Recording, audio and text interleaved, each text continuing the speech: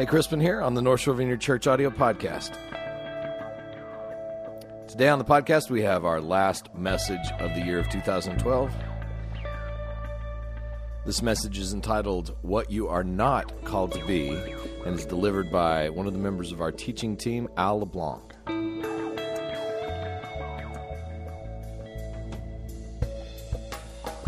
In this message, Al is talking about one of the largest stressors in our lives is trying to be something that we were not intended to be. So a great message to hear at the end of this year, looking forward into next year, becoming the people that God intended us to be. So let's head to the talk. North Shore Vineyard Church, downtown Covington. Thanks for listening. Wasn't really very helpful, Crispin, but thank you anyway. It is sort of catchback. As Crispin said, my name is Al LeBlanc. I'll tell you a little bit, a very brief amount about my background. I was born and raised on the South Shore in Kenner, and I was raised Catholic till about age 17. I dutifully went to Catholic church. My parents made sure that I did that. And at age 17, I went to LSU. And many of the people in this congregation I've come to find out were very active in their spiritual lives in college. I kind of went the other way. If any of you ever saw the movie Animal House, that was pretty much me.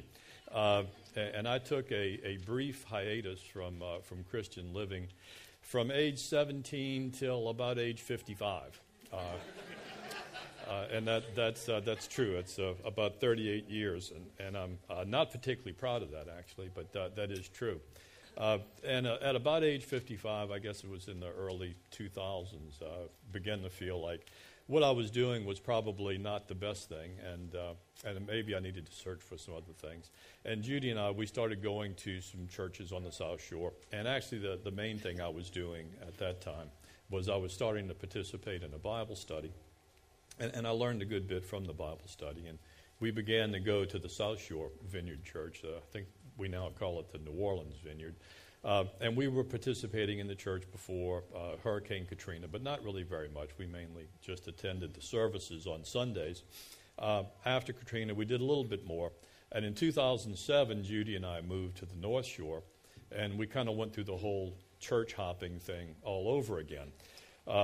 That wasn't really working out too well, and we wound up going back to the South Shore most of the time. And then when Crispin decided to plant this church, that was just a natural thing for us to do, was to participate in the church plant. And so we've been participating in the North Shore Vineyard for the last few years. As Crispin said, he asked me to be on the teaching team, and a few weeks ago, maybe a month or so ago, I think Zach was speaking, and he mentioned how we were introduced to the teaching team, and my recollection was really very much like Zach's. But what I recall was that Crispin invited us to meet on Thursday mornings to sort of critique what he had done the previous Sunday, and then to maybe also do a little bit of work for planning for the upcoming message. He didn't tell us anything about we were going to have to do this ourselves. So that was all a little different. But one thing that he did do when he said that he was going to ask us to speak was he gave us some flexibility as far as what our topics might be. And that actually turned out to be pretty easy for me. All I really had to do was look around our congregation, and I realized a couple of things. One, and you can do this right now if you want to, I'm by far one of the oldest people here. So that was one thing I observed. And another thing I observed was that we had a lot of younger people who were very stressed, and everybody, a lot of the folks just seemed to me to be very burned out in what they were doing. And I began to realize when I was starting to formulate this idea, that you start to get input, and you start to realize that maybe this is something that you should speak about. And I was driving to work one day, and I heard a lady on one of the talk radio shows, and she mentioned that one of the main causes of stress, and you've probably all heard this before, was that one of the main causes of stress was when people are trying to be something that they're not. And as Christians, we're often, you heard the song, Ruined today, and that's all about your calling and how the Holy Spirit works in you. And we talk a lot about our callings and what we're called to be. Well, if stress comes from trying to be something that you're not, it occurred to me that maybe some of the stress that we're feeling and some of the burnout that we have is that we're trying to be something that we're not called to be. So I decided to talk today about what you're not called to be rather than what you are called to be. So it's kind of a backwards way of thinking, but those of you who know me know that sometimes I kind of think backwards anyway, so that's just part of my process. But to know what you're not called to be, you do have to have some discussion of what you may be called to be. And the whole discussion of callings and all of that really is involved in Christianity. And for those of you who may be new, the idea of callings is based upon the spiritual gifts. And you do have an outline on the back of your announcements, and most of this is in your outline. But since I am new at this, I changed the outline around, and I'm not actually speaking in the same order that your outline is. But most of the parts are there, but you may find them in a different order. And I do have the spiritual gifts listed. There's about 16 or 18 of them. I didn't really count them. They're in Romans chapter 12 and in 1 Corinthians chapter 12. And they're the different things, about miraculous powers. We hear about those. And they're listed. Teaching, leadership, wisdom, knowledge. There's a whole bunch. Faith, giving, and service are some of the more common ones. And I'm not going to bother to go through the whole list. That's really not the point of the talk. But there are a lot of different callings that people have of a spiritual nature. And one thing that occurred to me is, do we really have all of those gifts? Are we really, as Christians, supposed to do all of those things? And when you look at that list, it's really, rather imposing. And when we look in the Bible and we begin to look at the people in the Bible, particularly the Apostle Paul always strikes me. He wrote over half of the New Testament. So when we're talking about the New Testament, we're frequently talking about Paul. And probably next to Christ, we know as much about Paul as anybody in the Bible. And Paul was extraordinary. When we look at him, we see that his introduction to Christ, his introduction to Christianity, this is in Acts chapter 9, that's the story about him seeing the risen Christ being knocked down and blinded. I would say that that's a pretty dramatic introduction to Christianity.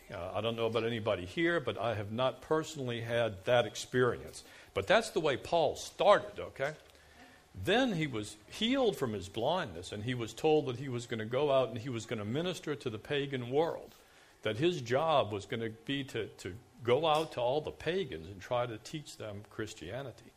And he did that. So, that'll give you an idea of how motivated he was. And then you look at what he went through. And this is in 2 Corinthians. He was shipwrecked 3 times. He was beaten with rods. I don't even know what that's like, but beaten with rods 3 times. He was flogged. I don't know how you distinguish between being beaten and being flogged, but that's not good.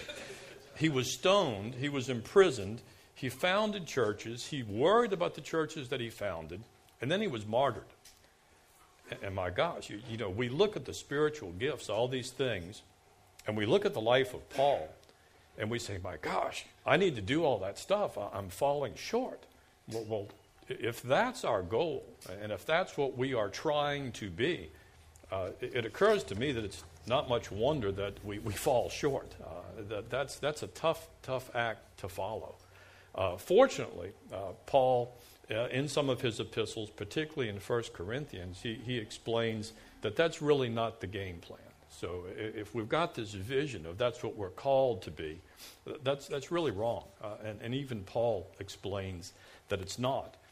In 1 Corinthians, and I'm going to read this because I'm not too good about memorizing the scriptures. In 1 Corinthians chapter 12, verses 4 through 5, Paul says, there are different kinds of gifts, but the same Spirit. There are different kinds of service, but the same Lord. In verses 7 through 10, I'm going to kind of paraphrase this part. He says, to one there is given a certain gift, and to another there is given a different gift. And then in verse 11, he kind of wraps it up, and he says, all these are the works of one and the same Spirit, and he gives them to each one just as he determines. So you realize that really it's not that we may all have these gifts to different degrees, but the Holy Spirit gives you these different gifts in different amounts, and not everybody is supposed to do the same things. Paul went on to describe in a little bit more detail in Romans chapter 12. He said, this is about the body of Christ, and many of us have heard this story, but the scripture reads, just as each of us has one body with many members, and these members do not all have the same function, so in Christ, we who are many form one body, and each member belongs to all the others. We have different gifts according to the grace given us. And again, it's that same point. We have different gifts according to the grace given us. It doesn't say that we all have all the gifts to the same amount. We have different gifts according to the grace given us. And he used the analogy of the body parts in the body of Christ. And we may be familiar with that story. And we tend to think of, okay, well, the body of Christ, I understand that. What does that mean? Well, the body's got eyes, and it's got ears, and it's got arms. And, we say, well, okay, so I don't really necessarily have to be the brain. I can be the eyes. But, boy, the eyes, that's a really important job. And if we put this in context, we may say, well, I don't know that I'm quite up to being the eyes. Maybe I need to be the feet. I can kind of trudge along, and I can carry the body, and I'll be the feet. Well, I think even that is somewhat of a glorification of our roles. If we really realize the concept of a body, the body's not only got feet, it's got toes and it's got toenails. And those are body parts, and those are parts of the body. And sometimes maybe our role is to not even be the toe, but maybe our role is to be the toenail. But we have these different jobs, and we have these different things to do. And we talk about these spiritual things, and I want to digress here for a minute, because our life really should all be a spiritual life. We tend to compartmentalize what we're doing today. We say, well, that's my spiritual life. I go to church and I sing songs, and maybe I volunteer and I make coffee, or I help out in the children's ministry, or maybe I go visit the sick, and that's my spiritual life. But then I have, and I've talked to Crispin about this, and neither one of us could come up with a better phrase, but I'm going to call it our earthly circumstances. And I'm going to refer to that part as being what we tend to call our day-to-day lives, our jobs and going to the grocery store, putting gas in the car. We really shouldn't distinguish those things. That's all part of our spiritual life. You don't know who you're going to run into at the grocery store. If the gas pump isn't working and you're kicking the tires on the car and you're cursing, you're not really giving a very good Christian example. You're living with your family, you're interacting with them. That's all part of your spiritual life, okay? Cooking a meal, that's all part of your spiritual life. But for the purpose of this example, I'm going to try to differentiate between the more spiritual things and those more day-to-day things. I'm just going to call them our earthly circumstances. We couldn't come up with a better phrase. But that's also part of your Christian life. It's just a little different. And in trying to compare the spiritual body of Christ and that foot and toe and toenail thing, that's a little hard to visualize, but I have a better example, and it actually has to do with the work that we did in this building. This past summer, we were in a much smaller, for those of you who might be new, yes, sir, you got a question? We'll take questions later, okay? That's all right. We were in a kind of a small building around the corner, and we got this building, and it was a train wreck. And Crispin decided we needed to get the building in shape in about a month to have our first service here. And it was really a disaster. And I remember coming over here to work one time, and I was thinking, this is going to be tough.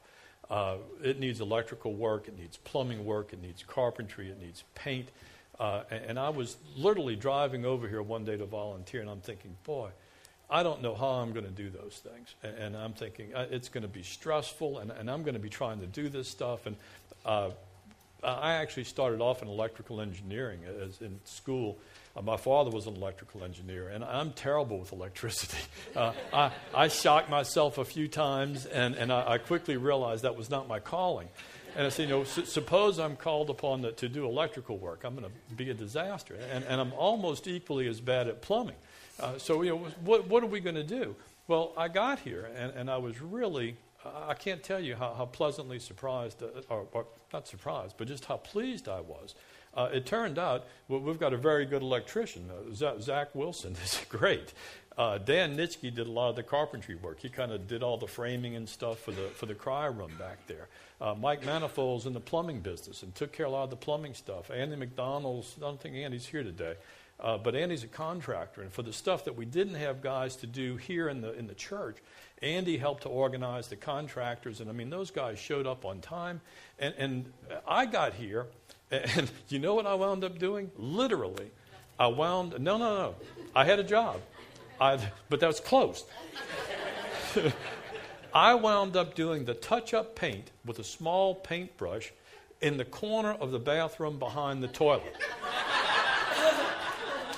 That is a true story. But my point is, and I'm trying to paint this picture, for that job, I was a toenail, okay? But I took great pleasure in realizing, and great comfort and great joy in seeing other people who were gifted in different things doing their jobs. Crispin's a very gifted musician. When it comes to painting, not so much, okay? So we have these different gifts, and if we begin to recognize that we have different gifts and we have them to different degrees, and we also have different earthly circumstances, why is it that sometimes we all try to be everything? Well, when you begin to put this in context, you begin to realize that that's just simply wrong. And usually it comes from our own ego. I don't know how many of you here have ever had this thought, but I would suspect most of us have had this thought. If I don't do it, it won't get done. Or, maybe I'll back off a little bit, if I don't do it, it won't get done right. Or maybe, if I don't do it, it's going to take too long. It's easier for me to do it. I can do it more quickly. Well, that is not the point, gang, at least not all the time. So that's kind of, if we're not maybe going to, not quite up to Paul's standards, well, are there some other examples that we can maybe shoot for? And there are. It turns out that there's some good stories in the Bible on just that point. One is the story of King David and his son Solomon. King David was the great warrior king of the Jewish people in the Old Testament. He conquered all of the enemies of the Jews, and he brought a period of peace to the Jews that they had never had before. And it came time to build the temple, the great temple. And David actually wanted to build the temple. And God told him, no, I don't think you're the guy. He said, that job is really for your son Solomon. And Solomon, the son of David, wound up building the temple. Now, God may have had different reasons, but you can kind of maybe think, well, David really wasn't the absolute best person. I mean, David fell in love with the wife of one of his friends. He sent his friend to the front lines in a battle so his friend could be killed, and so that he could then marry his friend's wife. He did a bunch of other things, too. It's also the same David that killed Goliath, but that's the guy. Well, that may not have been the guy that God wanted to build his temple. Turned out God wanted Solomon, the son of David, to build the temple. But David had created this peace in the area, and had he not created that peace, Solomon probably couldn't have built the temple. I mean, try to envision Solomon. He's fighting off the bad guys over here, and he's trying to lay bricks over there. It doesn't work. So there's two different jobs. David had a very important job, but his job was very different from Solomon's. It's not the same job for everyone. Another example is the story of Martha and Mary in the New Testament. That's in Luke chapter 10. In that story, Jesus is coming to visit. And you can imagine if Jesus is coming to visit your house. I mean, you're going to be cleaning everything. You're going to be cooking meals. I have no idea what Martha was doing, but Martha was the worker in the family. She was the one who was getting the house ready for the company, okay? And this is no one less than Jesus who's coming to visit. So Martha is doing all this work. Jesus comes to visit, and Martha's sister Mary sits down, and she's chatting up Jesus. Well, that's, and Martha's kind of getting her feelings hurt. Martha goes to Jesus and says, Jesus, tell Mary to come help me do all these chores. And what does Jesus do? He doesn't say, Mary, go do the work. He says, no, Martha, you missed the point. This is an opportunity. How many chances do you have to speak to Jesus, okay? How many times are you going to have Jesus in your house? This is the time to visit. You're actually messing up by cleaning the pots and doing the laundry. That's not the time to be doing that. And how many times have we done that in our own families and in our own circumstances? We're so busy doing the work that we miss the point of what it is that we're supposed to be enjoying. And my favorite story that's along these lines is the story of Joseph, the husband of Mary and the father of Jesus. Joseph had a calling. He was called upon to marry the pregnant girl. That's a pretty big calling in that day. If that had happened, many times the girl could have been stoned. But he was called upon to marry Mary. He was called upon to be the earthly father of Jesus. But what did he do after that? Did he do a bunch of miracles? No.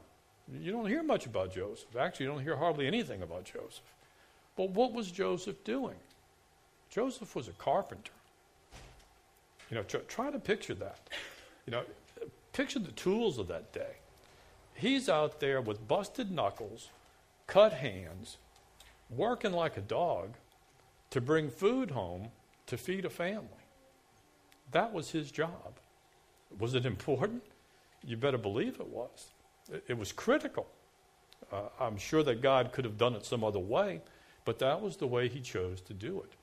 He chose to have Joseph do that work so that the child Jesus could grow up in that environment. But that's certainly not a glamorous calling. Joseph certainly wasn't called to do all those spiritual gifts. He may have done them. But the story of Joseph that we get is a story of a father working very diligently to support his family.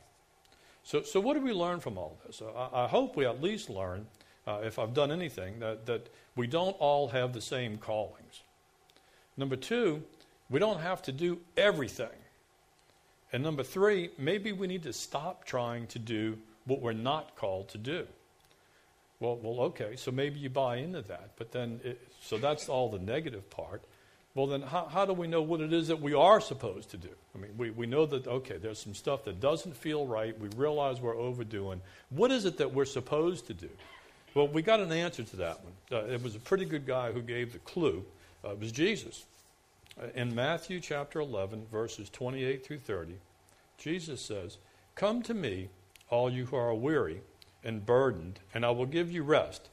Take my yoke upon you and learn from me, for I am gentle and humble in heart, and you will find rest for your souls.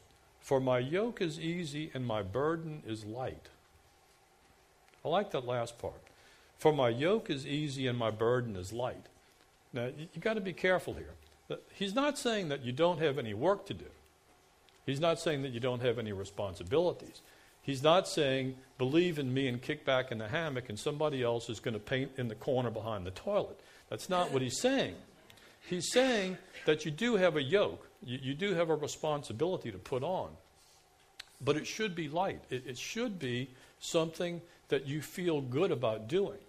If you are out there, if I'm trying to do the electricity, I am stressed, okay? That's not the job for me. Painting in the corner behind the toilet turned out to be just fine. That yoke fit me right. I was actually able to enjoy and take joy and comfort in the people who were doing the other jobs. Somebody did need to do the touch-up work behind the toilet, so it got done. But that yoke and that job fit me. So it doesn't mean no work. This concept of the yoke is easy and the burden is light, it doesn't mean no work. It means good work. It means good work. It means work that makes you feel good down in your soul. And the other part of this is that you have to be careful that this doesn't mean that there's no exemptions. And I'll give you a couple of quick examples here. It doesn't mean that you get a free pass. A couple of easy examples are, think of giving. You may be somebody, that's one of the spiritual gifts. You'll find it in that list on your notes back there. There may be someone whose financial circumstances are better than your own. So it's easy to say, oh, well, I don't have the gift of giving. So-and-so has better finances. They need to give. I'm exempt. Well, no, that doesn't work. You need to give to the extent of your abilities. And granted, someone who's in different circumstances, they may be able to give more. Another example is the gift of service. Some people doesn't mean you don't do anything. Some people may be called to make coffee for the church. Some people may work in the children's ministry. So there are different services that you can give. And I like this other example. I won't claim credit for this one. That same person on the talk radio show that was talking, that kind of reinforced my idea about stress being caused by what you're not called to be. They gave an example of the spiritual gift of exhortation versus admonition. Exhortation is the gift of encouragement. That's just a fancy word for encouragement. And admonition is just a fancy word for kind of helping people with their problems. And this other speaker said, think of this, like suppose after church today, you're walking out in the back, having a cup of coffee on the patio, and one of your friends comes up to you, and you can tell that they're troubled. You can tell that they're really worried about something, and they want to talk to you about it. And you're not really too comfortable with that, but they need some encouragement. They need some exhortation, okay? Well, that's not really your strong thing. We're all good at admonition. We're all good about saying, hey, listen, you got a real problem with this. Let me tell you how to fix it. Now, this person comes up and speaks to you after church today, and they need some exhortation, some encouragement. You can't really tell them, look, I'm not the encouragement guy. I'm not the exhortation guy. I'm the admonition guy. If you need some help with that exhortation, go see him. But when you're ready for somebody to point out what your shortcomings are, I'm your guy.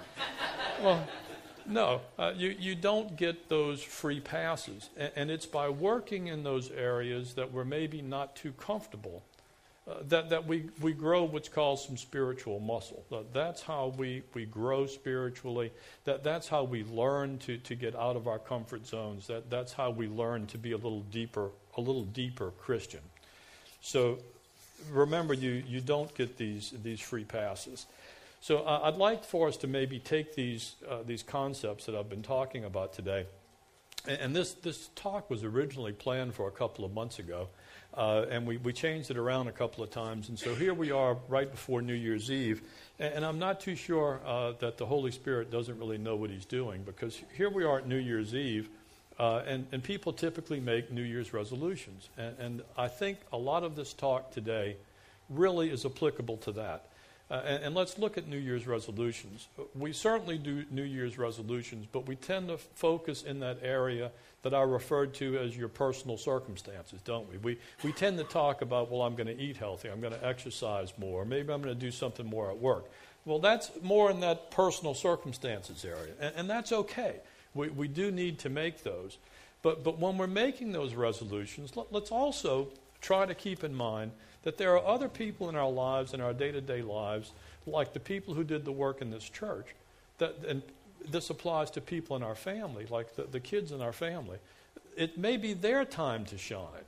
Mom may be the one who can load the dishwasher the fastest, and maybe the kids won't necessarily load it quite the way Mom might have, but it might be a great time to let the kids load the dishwasher, let Mom go do something else. The dishes are going to be okay.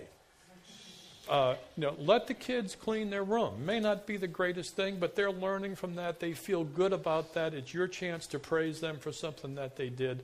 And that can be part of a New Year's resolution too. And it's also a good time to give people, to honor the people who have done work. When the kids do a good job at home. When the people did a great job in this building. They got a lot of encouragement from the people like me who were painting in the corners.